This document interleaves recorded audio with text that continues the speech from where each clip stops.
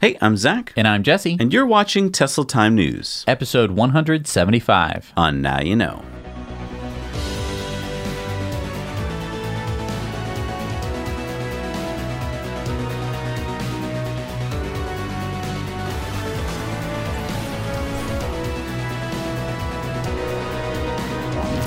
Brought to you, as always, by our wonderful, amazing Patreon patrons. We can't do the show without you. Go check out Patreon because there are a lot of great perks, and you'll be helping to support the show. And sponsored by our friends at the solar-powered hotels in Schaumburg, Illinois, the Fairfield Inn and Suites by Marriott, and the Town Place Suite Hotel right next door. They're both connected. They're both solar-powered. And brought to you by abetterrouteplanner.com. This is how you can plan out very elaborate trips in your Tesla or any electric car.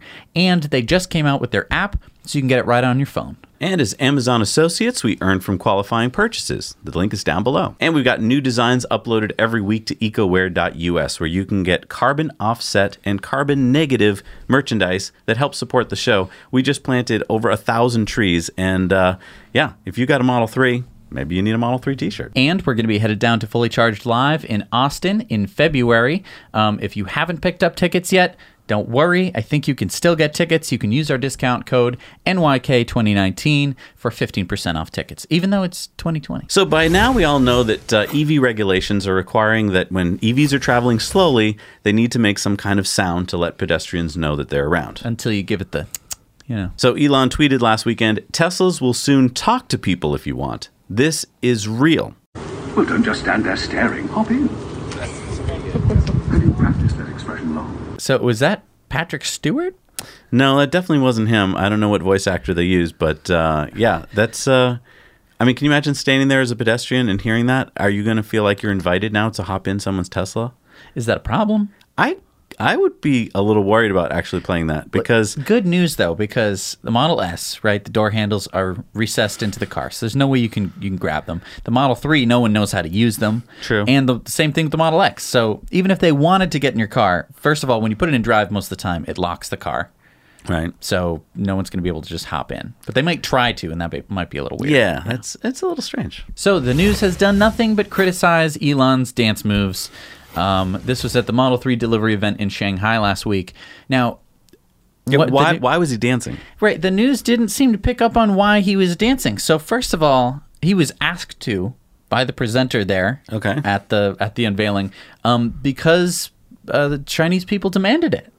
But, what was the instigation to make him dance? I don't understand. Well, exactly 1 year before, Elon danced at the, the event where they were going to start building the Gigafactory 3. I don't remember him dancing a year before. Take a look. Okay.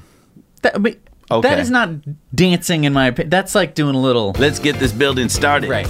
There was a little jig, maybe, a little ditty, but I don't know if this was full-blown, it's time for a wedding party. Right. And I don't know. He's not on Dancing with the Stars, A. So he hasn't practiced, you're saying? Well, yeah. And also, you don't throw in the walk like an Egyptian unless you're pretty self-aware about it. So he knew that he wasn't out there to bust a move. Let's put it in context. The Shanghai Gigafactory 1 year later, now up and running, and the stock price going through the roof. Right. And everyone there was clapping him on. It's not like there were crickets playing as he was dancing. It's not... And he's worth over $9 billion now. Right. So, he has a lot to be dancing about. And for everyone to be criticizing his dance moves, it's like, what? Who do you think this guy is? He's an engineer. It's not like when Microsoft had their little dance party. Yeah. Remember that? Yeesh. See, they weren't even doing it ironically. There's no self-aware there. Right. Dancing aside, let's just stop talking about the dancing, please. Okay. This was an event where they were delivering the first Chinese-produced Model 3s to Chinese customers in China. And so he delivered the first, I believe it was 15 Model 3s to customers in China. That was really cool. And then he went on to talk about something else. He said, I think something that would be super cool would be and so we're going to do it, we're going to try to do it, would be to create a China Design and Engineering Center to actually design a car in China for worldwide consumption. Oh, right. I remember hearing this at the end, and I was like, what is he talking about? Right. He says, China has some of the best art in the world. Try something kind of radical like Cybertruck. Nobody expected that. Try something cool and different, something we haven't seen before, something that moves their heart. gets you right there. So it sounds to me... A China design center. Like, wow, that's a big move. Let's just walk through this for a minute. A year ago, nothing that you could point to and be like, that's the Gigafactory 3. It was just a field, and you could have pointed to another field and been like, oh, it's actually going to be there. And you'd go, okay, I guess it's that one. I don't know. Like a year later, you can't do that because you're like, well, there's a giant building over there that says Tesla on it. So I think that's the Gigafactory, not this other field. Right. They were able to accomplish that in 1 year. Yeah. And I think that has led to a lot of excitement from Elon to basically see that in China, if the conditions are right, which they apparently are, you can get a lot of stuff done. And then speaking of the Gigafactory 3, we've got these shots from Tesla showing what's going on inside the Gigafactory. Pretty cool. They're showing here not only the paint shop, but the assembly line and the inspection line. So really cool to see that it's actually a factory in there. Yeah. Well, if the Chinese design center doesn't work, maybe this will. What's this? This is a Model 3 with a downgraded battery pack, and in the frunk, there's an engine. What, a gas burning engine? Yeah. So, well, okay. Let's. I want to solve a problem for you. Do you like to drive 1,000 kilometers straight without any sort of brake whatsoever? No. Well, no. You do want that. Oh, I do want that? Yeah, Okay. you want to be able to drive 1,000 kilometers without any sort of bathroom break, right? And, That's 600 miles. And would you like to burn fuel after only 100 of those kilometers? Wait, so you're talking about making a plug-in hybrid Model 3? Tesla's making a plug-in hybrid Model 3? No, this is Obrist Powertrain. They have made a plug-in hybrid out of a Model 3. Why? Well, they claim that it will cost 20,000 euros. Oh, so it's cheaper. It'll be if you were to do it according to their math, it would cost cheaper. Now this isn't anything because they use less batteries? They use less batteries and they put in an engine. Wait, so I still don't understand how it could be so cheap. Well, you're thinking you seem to have Model 3 stuck in your mind. This is going to have a 60-mile electric range. So way less the batteries. battery is going to be really small. Oh, okay. So that's how you can get the price so low. Now, I would argue that we already have this. Oh, we do? It's called a Volt. Oh, yeah. You can't buy a new one anymore because stopped GM making has stopped making them. But, I mean, plug-in hybrids are not new, right? There is already a Volt. So why bring out this sort of Model 3 dumb hybrid thing when we could just have a Model 3 for slightly more, but it wouldn't burn any fuel? Because, I mean, Obrist Power said that this is going to be 40% efficient. So, I mean, the whole point in doing this is just to lower the cost? It's to lower the cost and to alleviate range anxiety, which... Have they ever driven a Tesla on the Supercharger network? Right. There's no range anxiety. Yeah. It's pretty silly. Why do people do this? I don't know. So if you're on the waiting list for a Tesla Semi, Like us. then you just got an email from them telling you that they are working on a few things. So first thing is they've been testing for 2 years now on the prototypes of the semi-truck, and they are pleased with how the test trucks have handled common hazards like poor road conditions, potholes, and curb strikes. And they are about to begin cold weather testing. And interesting, they say here, as the truck's design continues to mature, those improvements are being rolled into our plans for building more production representative vehicles, which we will have more details on next year. And I'm a little confused because I thought by the end of this year, 2020, there were going to be some production. There will be. There will be limited production this year. Yeah, but they just said that they're going to tell us more about it next year.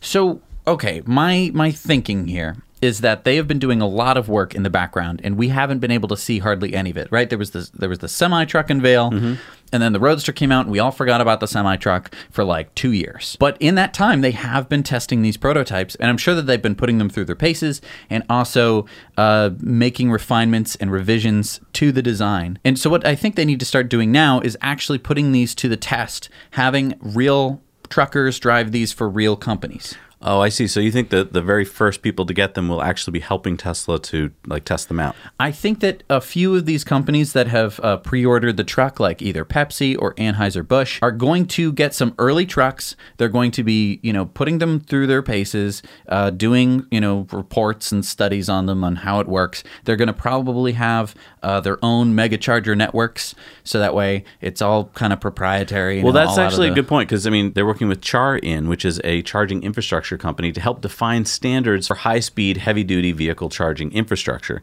So, I mean, that makes sense because we were mentioning this before. If, say, Walmart and Pepsi make their own chargers and neither company can use the others, then that's not going to really work for a worldwide charging network. Especially for privately owned trucks or trucking companies that want to buy their own and kind of use them here and there. I think that wouldn't work so well. So yeah, I think in the beginning, it's definitely going to be this sort of private, locked off thing.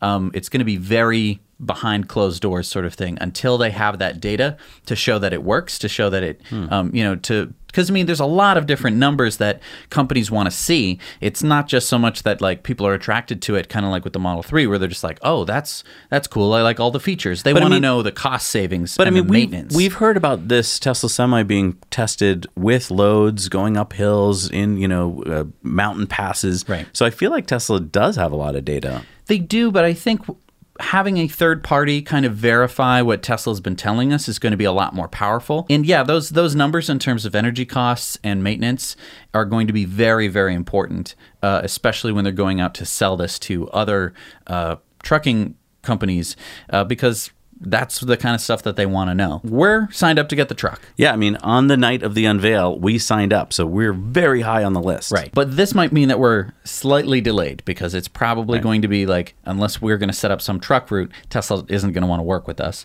Fair enough. Yeah. Maybe we should set up a truck route. Maybe we need to start an entire company with trucking. I don't know. Yeah. But my guess would be that this is the direction that they're going to go. But I'm very excited to see what we're going to be hearing about next year. So according to Automotive News, GM will be running a Super Bowl ad featuring basketball star LeBron James as the celebrity spokesperson for a revived Hummer brand. This time, electric. So wait, they're going to... Hang on. It's an electric Hummer? Yeah.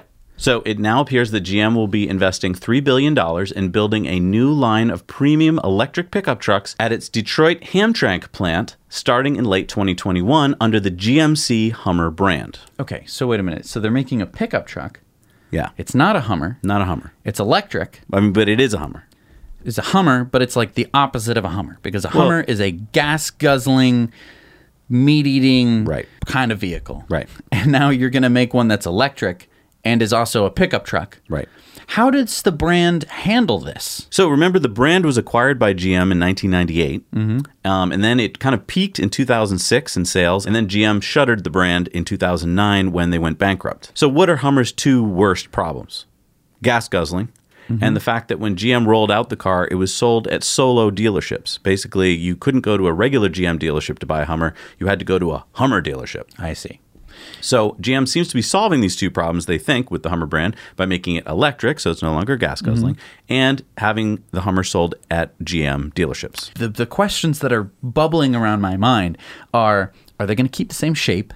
Because how do you keep the same brand if it's going to look different? If it is the same shape, how is it going to be in any way efficient enough unless they just stuff it full of batteries, which I don't think GM has the ability to do. And the second part of this plan is they say that in 2023, they'll be making electric Sierras and Escalades at the plant. I think you're bringing up a good point, which is that GM and Ford seem to be having the same problem, right? They only have these brands left. Mustang for Ford, Hummer for GM. And instead of coming up with something new and just saying, hey, you know what, let's just make a new brand and start over, they're just like, what do we got that people know? Hummer. Now, they're fighting themselves, in my opinion, because putting out a Hummer just calls to mind gas guzzling and ginormous and that look, that military look, which I don't know if that's what they're going to go for. Now, let's speak about design for a second. Yeah. You mentioned before that you have an idea like that you would do if you were GM. Right. My idea would be to not go after this like 2001, 1998 look of the Hummer, but instead go like way back, like some 60s or 50s pickup trucks, because everyone loves the way that they look. And GM owns the body shape of their pickup trucks from back then. Why not just produce them now with an electric drivetrain? That's a good point. And I mean, if we think back to what Franz von Holzhausen, Tesla's chief designer, did when he worked for Pontiac, this is the Pontiac Solstice, which he designed. And you're right, it's this combination of classic and futuristic. Right. And so you take someone like him, he's really good at this. Like, yeah, if GM could pull that off and have a classic looking yet futuristic design, that could be great. Because one of the biggest reasons that people don't drive around these pickup trucks now is because the engines in them are old, A, and B, when they were produced, weren't that efficient, clean, anything. So if you put an electric drivetrain in one of these pickup trucks and you modernized some of the features, like you put in some cup holders and Apple Play or whatever you want to, stick in the car, I think that they would sell well. I just... Hummer brand. It's just so the antithesis of what they're going for. I don't know. It could work, right? We'll find out at the Super Bowl. Yeah. So do you ever get in one of those discussions with a coworker or an uncle and they're like, battery storage will never be a thing because how could you ever make enough batteries? Well, take a look at this. No, it's not an office tower being built. It's actually energy storage. So a 3-year-old company called Energy Vault in Switzerland has developed a system of stacking giant 35-ton bricks using this 6-crane system to build a 500-foot tower. Okay, great. Why? Well, you put energy into it when you lift the blocks, and then you get the energy back out when you lower them. Oh, okay. So you have some crane operator just up there all day like, well, I need power. I'll just... No, it's fully autonomous. So those 6 cranes are operating all the time under a computerized autonomous system. It's a software algorithm and machine vision software to place the bricks in the most efficient way possible. Excess solar or wind energy is stored in the tower, and the CEO and co-founder Rob Picconi explains that the blocks are not made of new concrete, but rather 95% of the composite brick is made locally with old construction rubble and soil. And so instead of pumped hydro, which requires you, build a hydroelectric dam and then a way to pump the water back up and then you have to flow it back through the turbines, you're just picking things up and putting them back down again. Yeah, because I want to remind you guys about hydro. Hydro seems really cool, right? Because it's clean and it's renewable. But pumped hydro only is about 70% efficient when you pump that water back up the hill. And you're then putting water into an ecosystem that maybe didn't want water there in the first place. Like maybe it was a river that you had to dam up.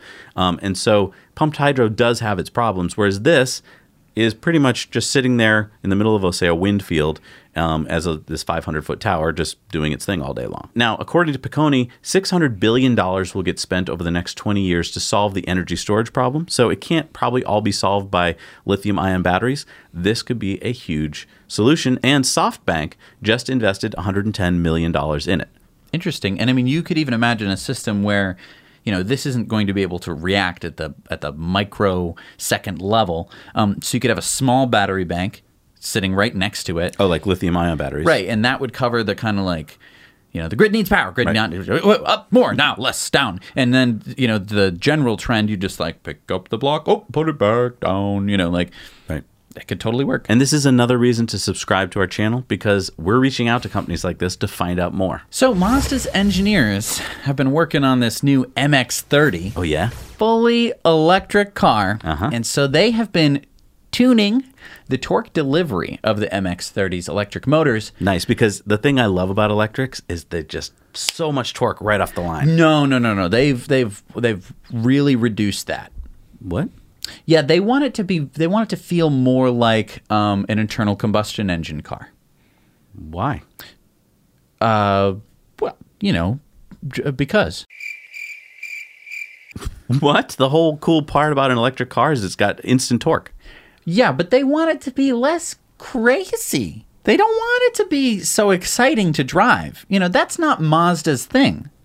Yeah, it is. No. Are you old enough to remember the ads they used to have, the Zoom Zoom ads? I think they still run Zoom Zoom ads. So Zoom Zoom means acceleration.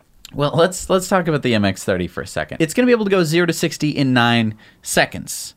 Now, you might say, oh, that's because they tuned it. It's going to have a 35.5 kilowatt-hour battery and a 105 kilowatt motor, which outputs about 142 horsepower. Just for comparison, the 2011 Nissan Leaf had 107 horsepower.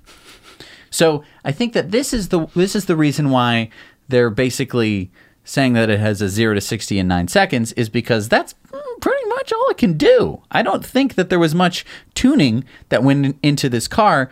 I think that they are just trying to make excuses for the fact that their powertrain is nowhere near as powerful as a Tesla. I thought they engineered it that way so that gasoline engine drivers could get in it and feel like, oh, I'm used to this slow accelerating vehicle. Like that is one It's just idea. marketing. It's just marketing. Yeah. It's like, how can we take a kind of crappy car? Because let's keep in mind, it's going to have 130 miles of WLTP range, which means that it's realistically you're getting about 110 to 120 miles Oh, really? of electric range. So why bother? You can get a Leaf for that, and the Leaf will have more spirited acceleration if you buy a new one. Right. I mean, come on. So the Rocky Mountain Institute, RMI, has released a study where they interviewed 24 utilities, hardware providers, software providers, and operators of charging networks and others. And this is what they found. We strongly suspect that soft costs are a big part of the reasons why charger installation costs in the US are 3 to 5 times the cost of the charger itself, a much higher ratio than that seen in Europe. Indeed, soft costs were frequently cited as more significant cost drivers than charging station hardware in the US. Soft costs were also identified as some of the most problematic and unpredictable costs that developers of charging networks encounter, and they are often the reason why a candidate site for a charging station is rejected or abandoned, even after significant expenses have been incurred in its development. Worse, when a site under development must be abandoned, the normal expenses incurred for activities like securing a site lease, designing an installation, and building it can be compounded by additional costs such as late fees and penalties. So what are these soft costs? Soft costs are the prolonged delays for permitting and easements. So basically, you want to build something, now you have to go through a whole design process and permitting with the town or a city, and then you have to get easements onto the property. Like, we're going to have to dig this line across your lot, so I'm going to have to get an easement on your property and file that with the town. And all those things take time, and those are soft costs because meanwhile, you're just keeping your construction crews waiting, and people are having to just sit there and charging you fees for waiting. And so these soft costs apply to everyone who's trying to install a charger, whether it's a residential, just a homeowner, or if it's a business owner just trying to put in some level 2 charging outside of their business, all the way up to large, charging providers. Yeah, and usually the bigger the project, the more expensive it gets. If you look at this chart here, you can see that it's fairly inexpensive to put in level 2 charging, and then the price just keeps going up.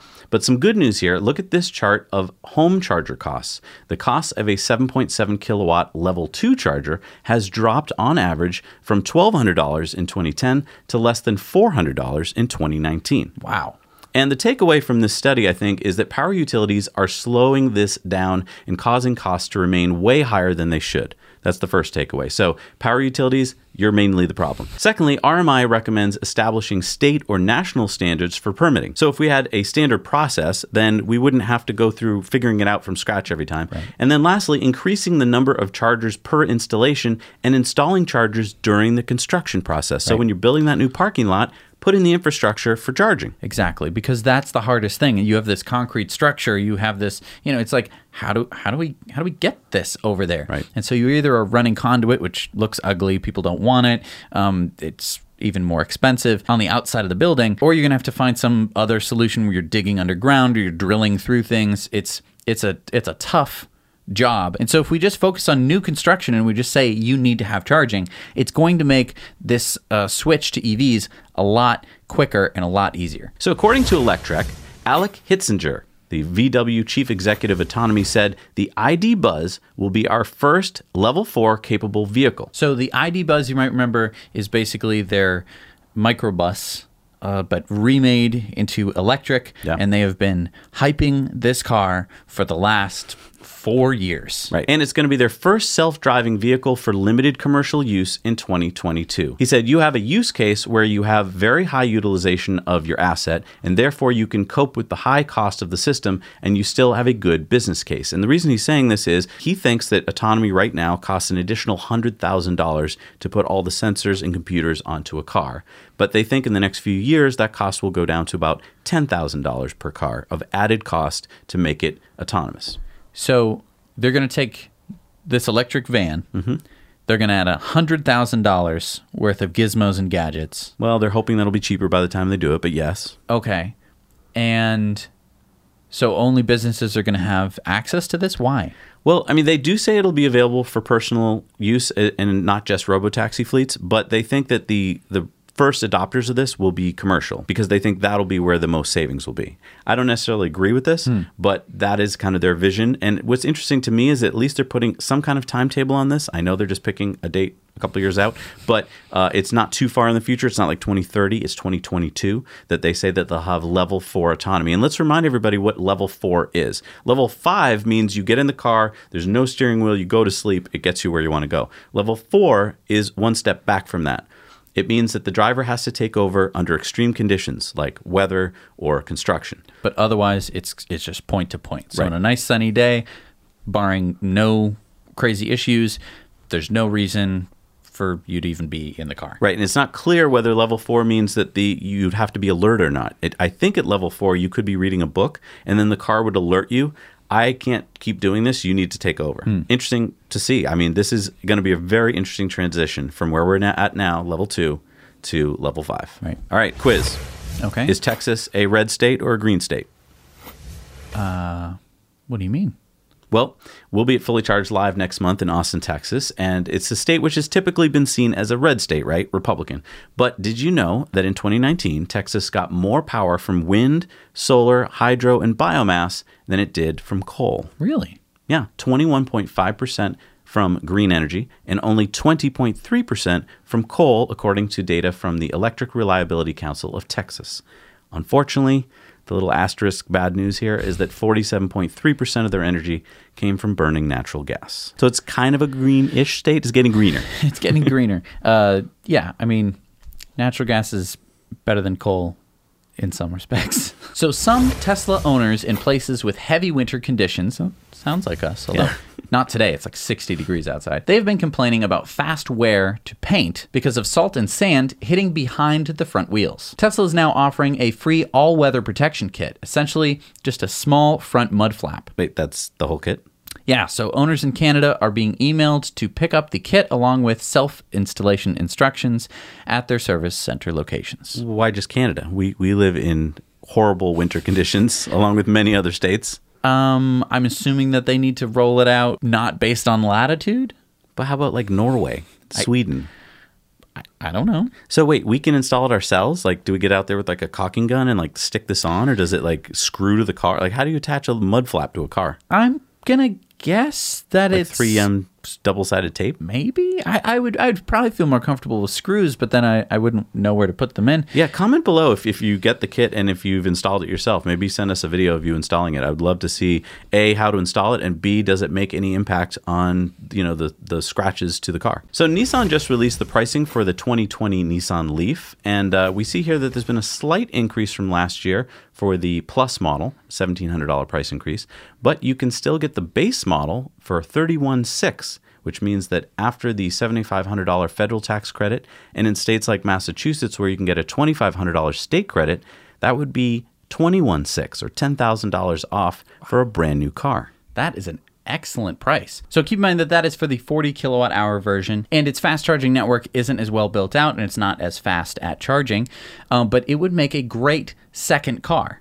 Because I think for someone who just needs to commute back and forth to work every day, there's still enough range in there to, I need to stop at the grocery store and then go pick up Stacy from her ballet recital. What's the first car?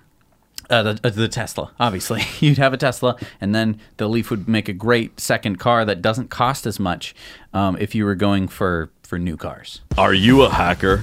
Do you want to make good money sitting at home in your bathrobe? Chances are you already do, but you could make $700,000 and a brand new Model 3. 0 Day Initiative this March in Vancouver. So Tesla has been paying out thousands of dollars for hackers to hack their cars. Now, wait a minute. Hackers are bad guys, right? Because No.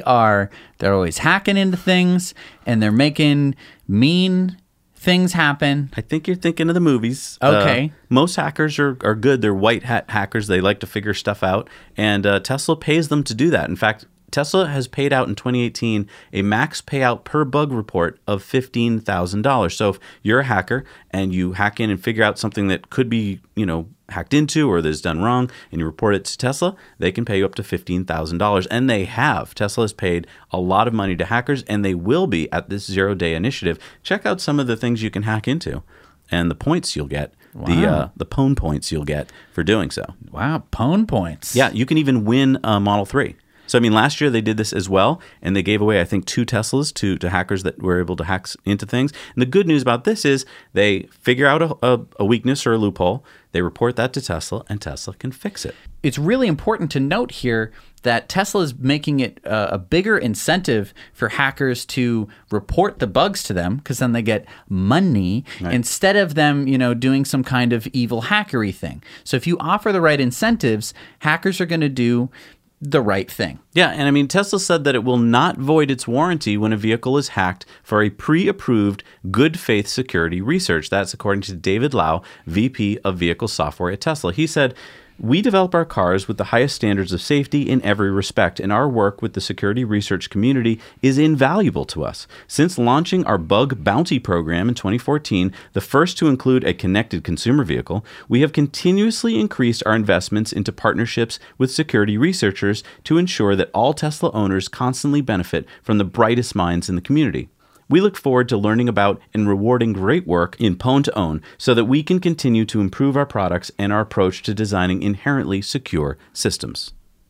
So, I mean, they're offering really good incentives to hackers. What a job that would be, to sit at home in your bathrobe and just be hacking into a Tesla all day. Right. Check this out, Jesse. You want one of these? This is the Draco GTE. It is a 1,200 horsepower beast of an electric car. It's electric? Yes, it is. Oh and my check out what it gosh. can do.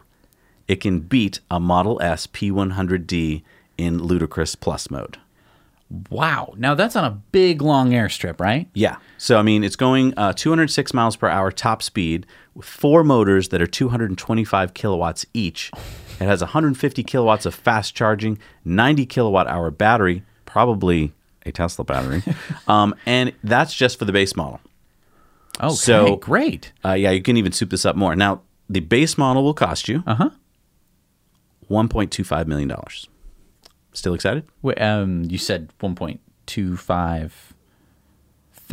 Million. 1.25 Over $1 million. Million Yeah, dollars. it's a supercar. They're only going to make 25 units, but it does beat the Model S P100D. They are now taking orders, and they should be delivering later this year. So what do you think? Most of the comments I've seen so far is that if it's 13 times more than a Tesla, why would you do it? But I suppose there's got to be a group of people out there that want an exclusive supercar. I think the thing here is it's really nice to see that you can make a car that is faster than a Tesla. However, I don't know if it's going to be faster than the next gen Roadster. No. So we're going to have to see if that's the case. And I mean, that would mean if the next gen Roadster could beat it, that would mean you could get 4 or 5 next gen Roadsters for the price of one of these things. So last Tuesday, a big fire started in a Norwegian car park outside of the Stavanger Sola airport. Now, at least 300 cars burned and about 1,000 more were damaged. Some of the structure of the 3,000 space car park even collapsed. Now, early on, there were rumors that an electric car started the fire, and the Tesla shorts took it and ran with it. That sucks. Man, if it was a Tesla that started the fire. Well, or even an electric car of any kind. Right, because, I mean, they're all full Oh, of that but this electricity. just in. Oh, what? The fire chief just reported that it was a 2005 diesel Opel Vauxhall Zafira that was the culprit. So EVs got burned in the fire, but get this, none of the battery packs in those EVs were even damaged. Wow. So it shows you that they're a little more fireproof than some of the other cars. Yeah, But a guy got back from somewhere at the airport, got into his car that hadn't been started in a week, his Opel, diesel Opel, and took a while to get it started. And when it finally did start, it started to burn. Wow. What are the chances of that? No, it's actually quite common. Check this out. There's been fires reported all over the place over the past few years in Opel Vauxhalls because, they just erupt in flames. 287 reported cases. So this specific car is just it's just a ticking time bomb, basically? Yeah. Can you imagine if EVs started igniting at that rate? At that rate. I mean, and for no apparent reason. Yeah. Like, these cars didn't crash into anything. Nope. They just were being started. Just start them up. I just love that, the shorts just so quickly go in there and just start blaming EVs for things when it turns out it had nothing to do with them. Wow. We're trying to follow what's going on with the Gigafactory 4 in Germany, and it looks like there might be some slowing down going on a bit here. The good news is that the Brandenburg Parliament has approved the sale of the 302-hectare parcel for €41 million, or $45 million, but Tesla has not yet signed the deal, and the reason might be that there's two kind of... well, you know how when you buy a house, there's like a home inspection, and you got to make sure everything's working? Yeah, check the foundation and the plumbing and the electrical and make sure everything's up to code and all that stuff. What if you're about to buy a house and these two things were potentially wrong? The first is that there are bats living in the forest that Tesla's going to have to chop down. And so these are an endangered species that have to be moved. And the only time you can move them is when they're hibernating. And the only time they're hibernating is during January and February, which means that right now Tesla would have to hire the appropriate experts to move the bats to another habitat. So that has to happen. The second thing that has to happen, they got to look for unexploded World War II bombs. Wait, what? What, there's like mines and stuff in there? I guess, when you drop a lot of bombs from an airplane, some of them don't go off, and they just sit in the forest. And, before you can do construction, you got to clear them out. That was so long ago, though. Yeah, I know. Okay, so they got bats and they got bombs in this forest. And this supposedly has to take place by the end of February. So, that happened. I mean, I kind of thought when they bought the land that this was all kind of taken care of. But now it appears there's a lot of stepping stones they got to go through here. Do you think they're going to stick with this location? I don't know. I mean, my thought here is if you're Tesla, why not be putting out feelers to, Netherlands or some other part of Germany and say, hey, do you got a better parcel? I mean, I know it's near a rail line and everything, but there's a lot of problems here with this parcel. Yeah, I mean, my initial thought was that, like, why Germany? You're going to be running into the the German government, who is deeply in the pockets of Volkswagen and the other German auto manufacturers. But you're going to get a fantastic workforce.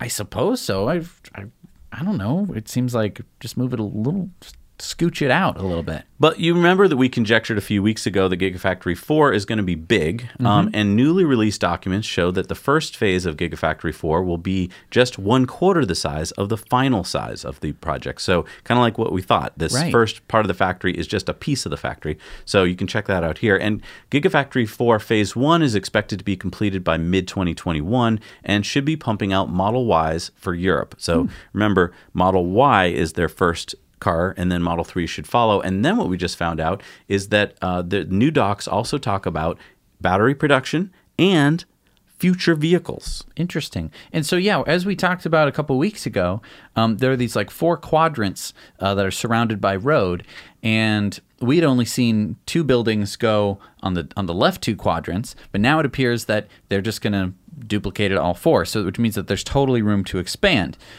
Now, I would argue doesn't have to be exactly there. They can take this exact same concept, move it somewhere else, right? Because they're not starting with anything. It's just a forest. So any bit of land, they can just plop down this blueprint on. Yeah, but what do you think the future vehicles are going to be? You think semi-truck? You think the Roadster? Like what? Or this new Chinese designed something. We're going to find out. It's going to be exciting. All right, SpaceX news. SpaceX just launched the Falcon 9 with 60 more Starlink satellites. So now there are 180 in orbit, and 4 more launches are needed, or 240 satellites, to cover North America with Starlink. What is Starlink again? Starlink is a internet service satellite network. It's going to have really fast speeds. It's going to be available everywhere. Like when they finally cover the globe with it, you could just be out in the ocean. Yeah. And the way that you pick it up, according to Elon, is a UFO on a stick.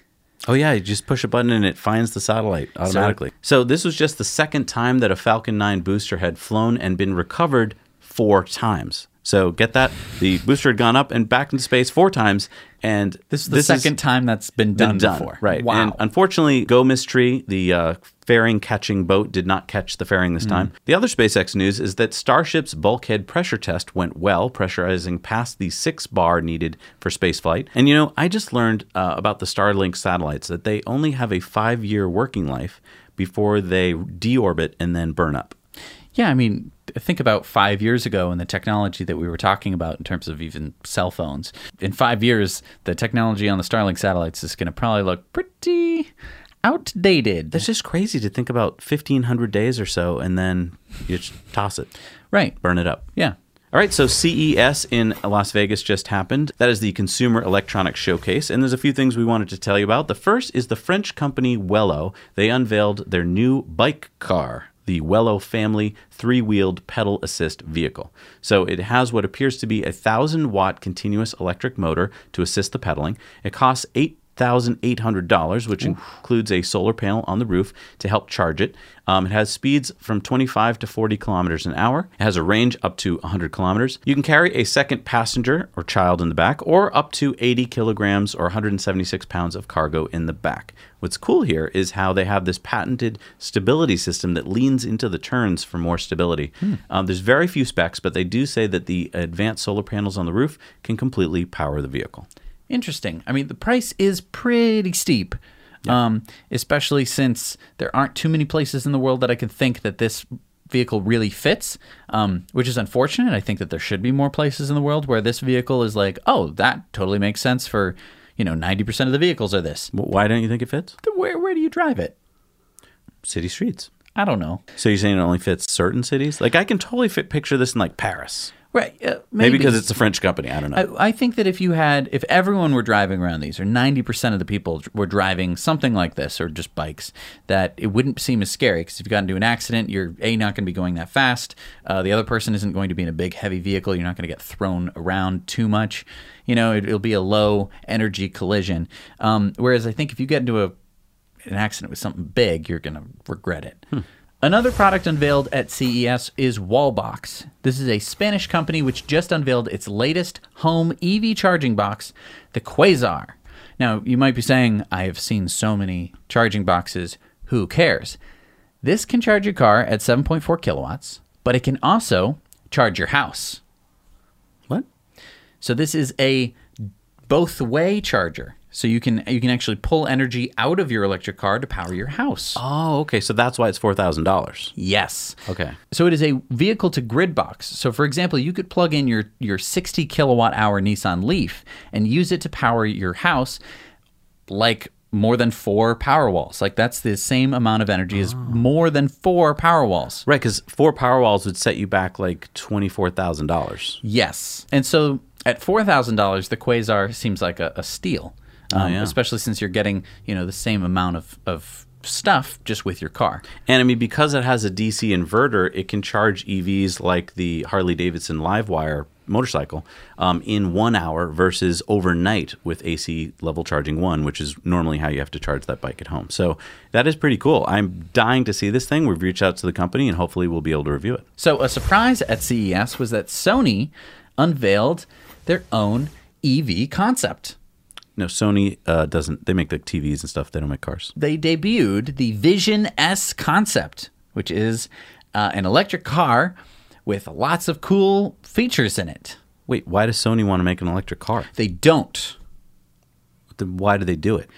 Okay, well, so Izumi Kawanishi, the executive officer of Sony Robotics, said that the Vision S is Sony's contribution to the evolution of cars. Wait, so Sony's getting into the car market?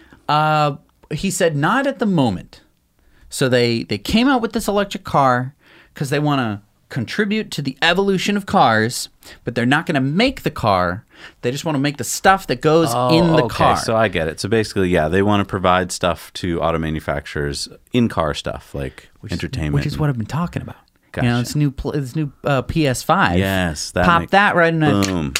But why don't they just do that instead of making a whole concept car? Because then they'd have to choose an auto manufacturer and then have to partnering. upstage other auto manufacturers and make them mad. So Right. instead, Gotcha. they made this Model S clone. No, that was smart. Let's be fair. It's That a was smart. Model S clone to show off what they're doing. But to be clear, they're not going to make a car, which I'm Gotcha. disappointed about because they would probably do a pretty decent job at making a car. I mean, Maybe. an electric car better than some of the other, big auto manufacturers that we've been looking at. Now, here's an auto manufacturer that was at CES, but they weren't.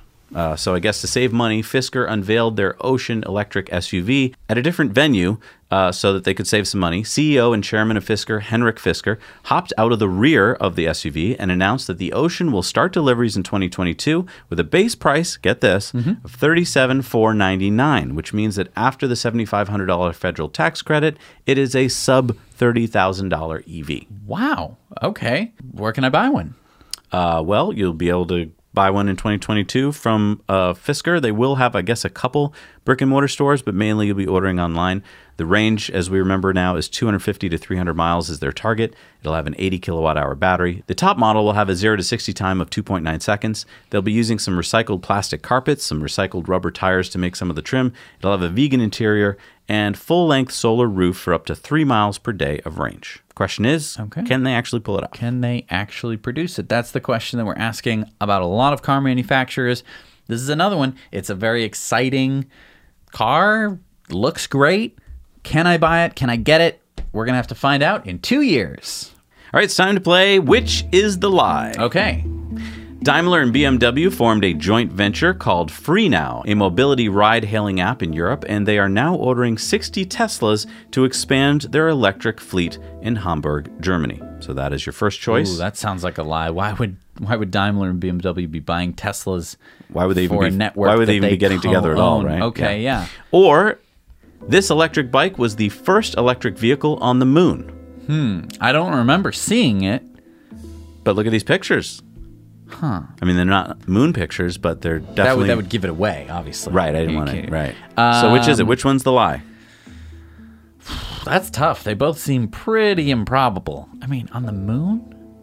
Would you really want a scooter on the moon? I mean, I would. That sounds like fun. You could do some sick jumps. I would, if I was like an astronaut, I'd be setting up some ramps and doing some serious jumps. You just use a crater, right? Yeah.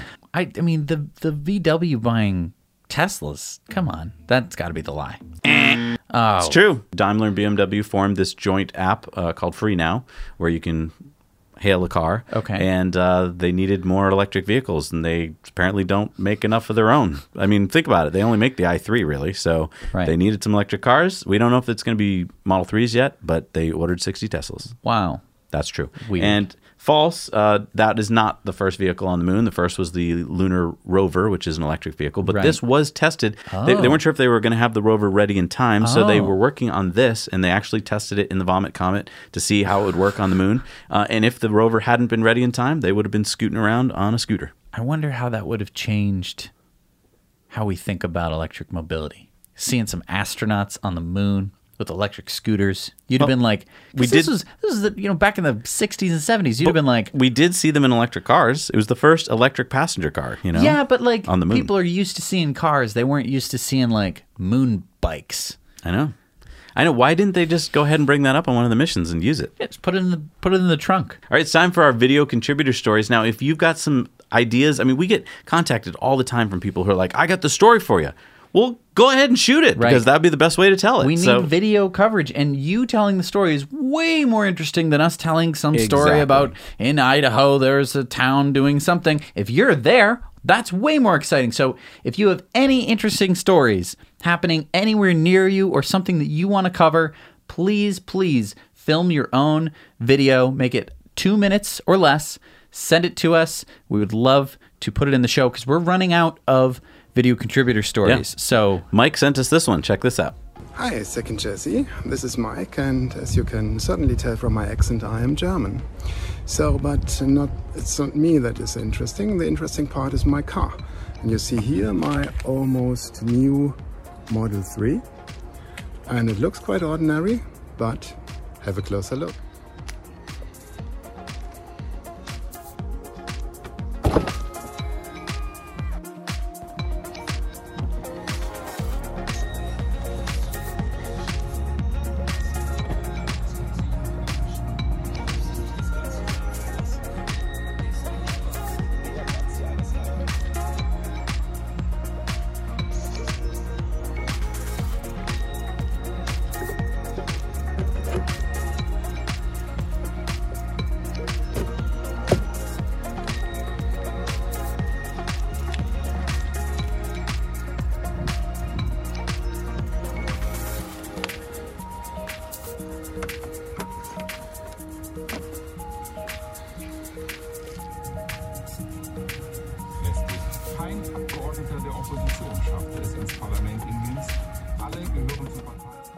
You have surely noticed this is a driving school car.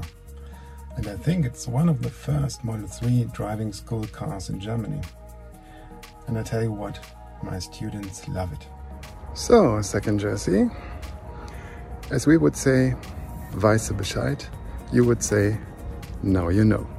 Weisse Bescheid. I see Bescheid. Thank you, Mike.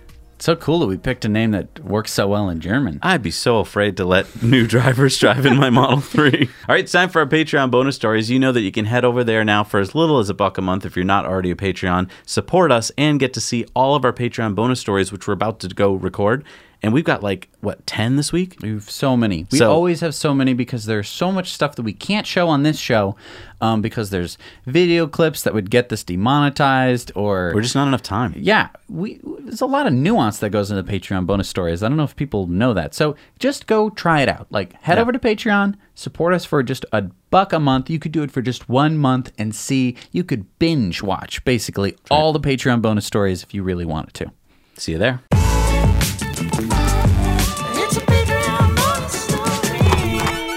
Hey, we're back from the Patreon bonus stories. It's time for our shout-outs, and you know that these people, and along with everyone else who supports us at $5 or more, gets their name in the end credits at the end of the show. So who do we have this week, Jess? We have Kirk Shalowski, Theosis Northam, Alf Megalund Larson, Ever Bamboo, Grove Pashley, Petri Hettinen, Dewey Moss, Timothy McVeigh, Kyle Sweeney, Sophiane Fraval, Rob Sarkissian, Todd Moody, Zach Ott, and Ray Monagold. Thank you so much for supporting the show. We can't do without you. All right, it's time for Elon's tweets of the week. We've got quite a few. The first one, Anner says, what's your favorite font?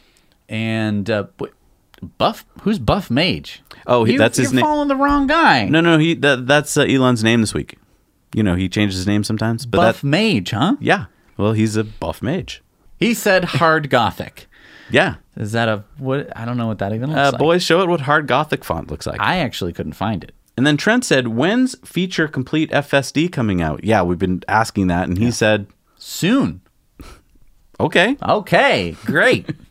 Rainn Wilson, you know, the actor from The Office, he said, Elon, what about a men's fragrance called Elon, a musky scent? Get it? Elon Musk. It could smell of grit, ingenuity, and genius with just a hint of insanity and desperation. and I'm going to say Buff Mage again. Buff Mage said great idea. And then Grimes tweeted this out. Yeah, not the only picture, but the one we're going to show on this show. And then Buff Mage said X is Y. Well, and a bunch of these, Tesla owners Silicon Valley said, hey, Elon, can we get the search option in our Tesla app in order to search from anywhere in the car on the Netflix and YouTube app? And Buff Mage said, sure. So what can you do on your app on your phone? You can search for a movie and then have it pop up in your car? I guess so. I don't need that feature, honestly. I could live without that one. Here's another one. Hey, Elon, as discussed on our podcast, we all think it would be awesome to have the interior-facing camera and mic be activated as part of Sentry Mode during a break-in. Thanks. And Buff Mage said, okay. Great. I like that one. And while we're asking for things, Burhan said, please consider a feature to look for bicyclists with the side cameras when car is parked and lock the door to prevent dooring if there is a bicycle approaching the blind spot. Dooring in large cities is major cause of injuries. Happened to me. And Buff said, okay. Wow. So, I mean, we're going to get a bunch of cool features.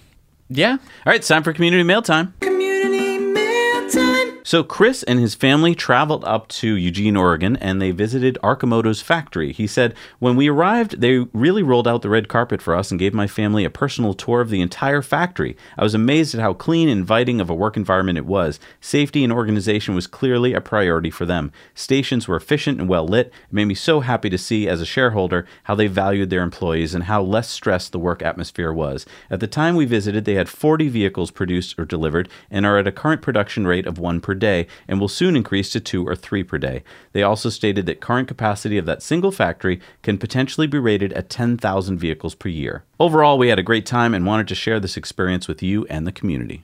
Isn't that cool? That is cool. So Kenny wrote to us from Canberra in southeastern Australia, where he reports that the bushfire crisis is absolutely massive in scale, with 24,000 square kilometers, 24,000 square miles on fire, setting records for the size, intensity, and even the temperature here in the most populous cities, upwards of 45 plus degrees Celsius. Now, these fires are not even expected to stop for at least another month. He reports that the air quality index, which measures PM 2.5 particles, is off the charts. This picture of the Parliament House before the fires, and now take a look at it during the fires. Those who want to help can donate via the Australian Red Cross. The link is down below.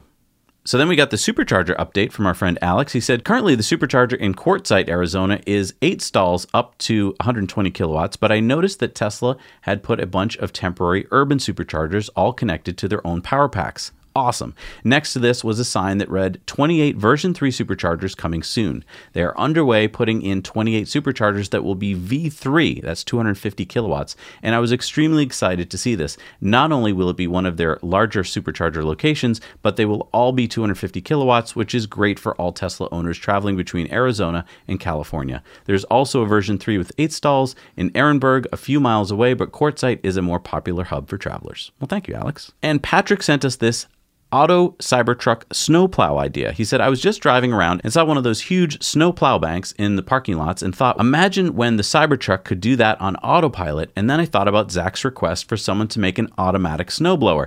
If you have the truck, you may be able to do this at home. This actually potentially could be a Tesla update in the future.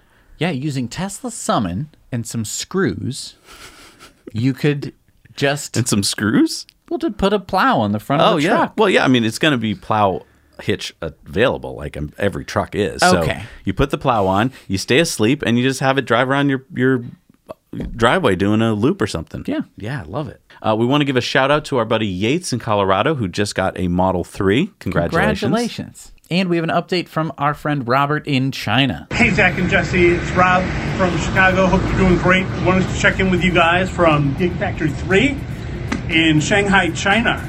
So, as you know, they're in a kind of a safe startup mode.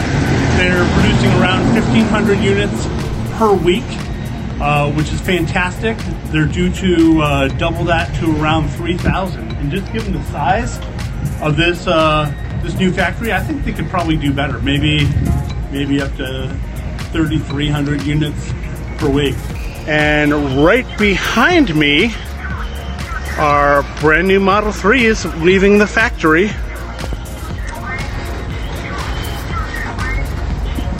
There they go. Truck after beautiful truck leaving the factory. So anyway, just checking in with you guys. See ya. Bye.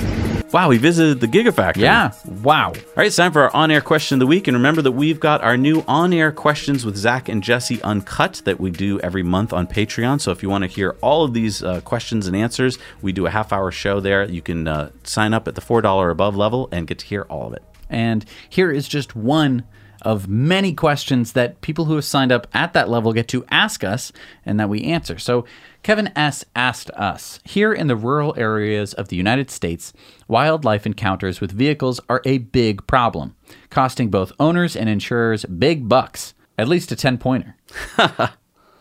Do you have any data on Autopilot's ability to avoid these situations through automatic braking? I think to answer this question, we should talk about an email we got from Wayne this week. Yes. Wayne wrote in, he said, hey, Zach and Jesse, huge fan of the show and have been watching almost from the beginning. You guys helped me through a long 2-year wait for my Model 3. I'm now a Patreon supporter, completely support everything you're doing. Well, thank you. This dash cam video shows how close to disaster that I came with a deer. I was on my way back home to Toronto from a road trip to Vermont. All of a sudden, a deer came out in front of me, and I was doing about 100 kilometers on a 2-lane highway. I had no time to react. I only realized a few minutes later that it was my car that took evasive action. When I got home, I was very surprised to see how well the car did. I love my car very much. I love the tech. I agree with your contention that buying an EV car is really the start to a more sustainable lifestyle. My family and friends and even strangers noticed my passion for the planet. As well as my Model 3, I own a used Kia Soul EV. Will never own an ICE car again.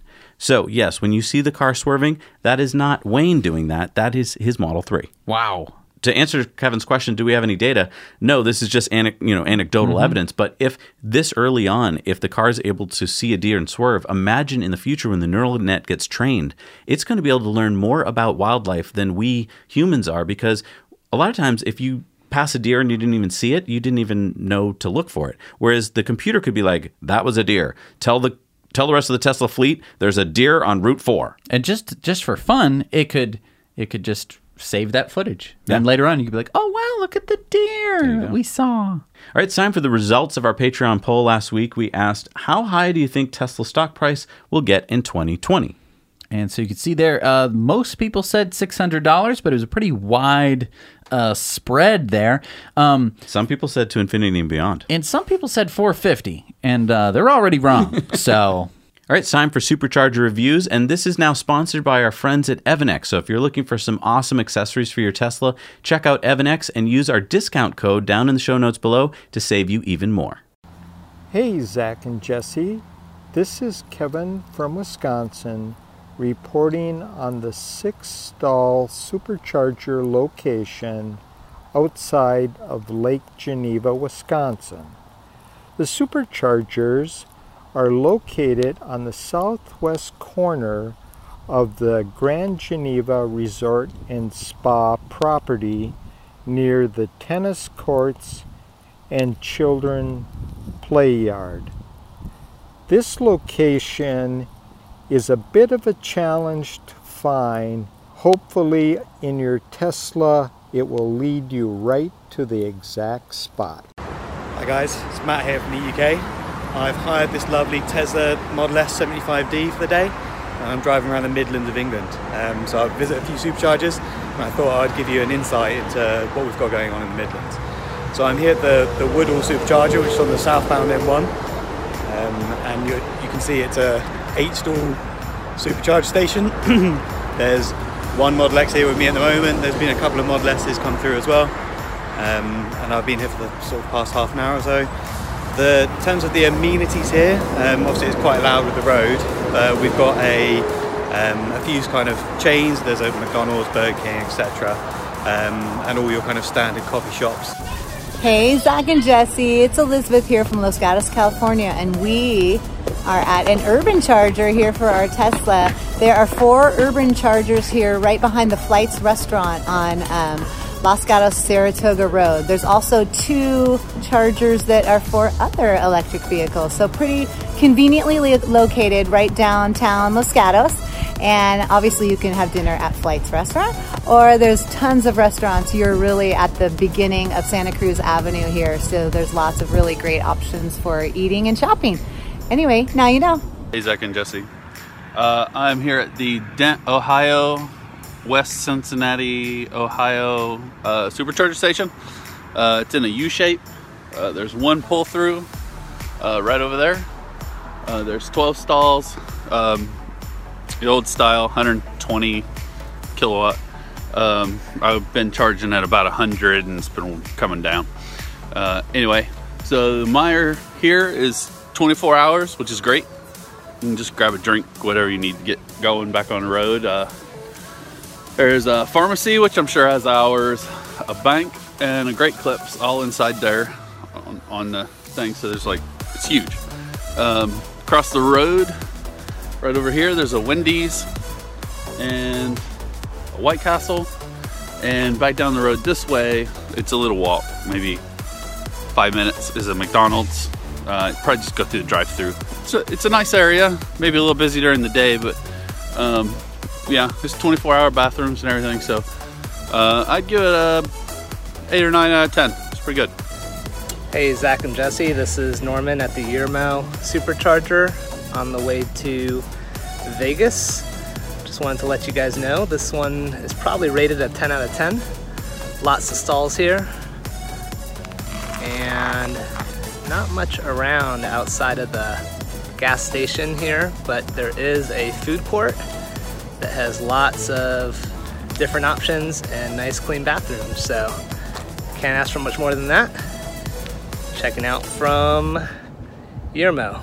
Now you know. Wow, I love the supercharger reviews, and so does Matt. Yeah. You might be asking, who is Matt? Matt from Evanex. He loves them so much that he wanted to help support this show by sponsoring specifically the supercharger reviews. Yeah. So, hey, what do we got for new superchargers this week? We have the 6-stall in London, 150 kilowatts in North Greenwich, UK. We got the 10-stall Urban in Alpharetta, Avalon, Georgia.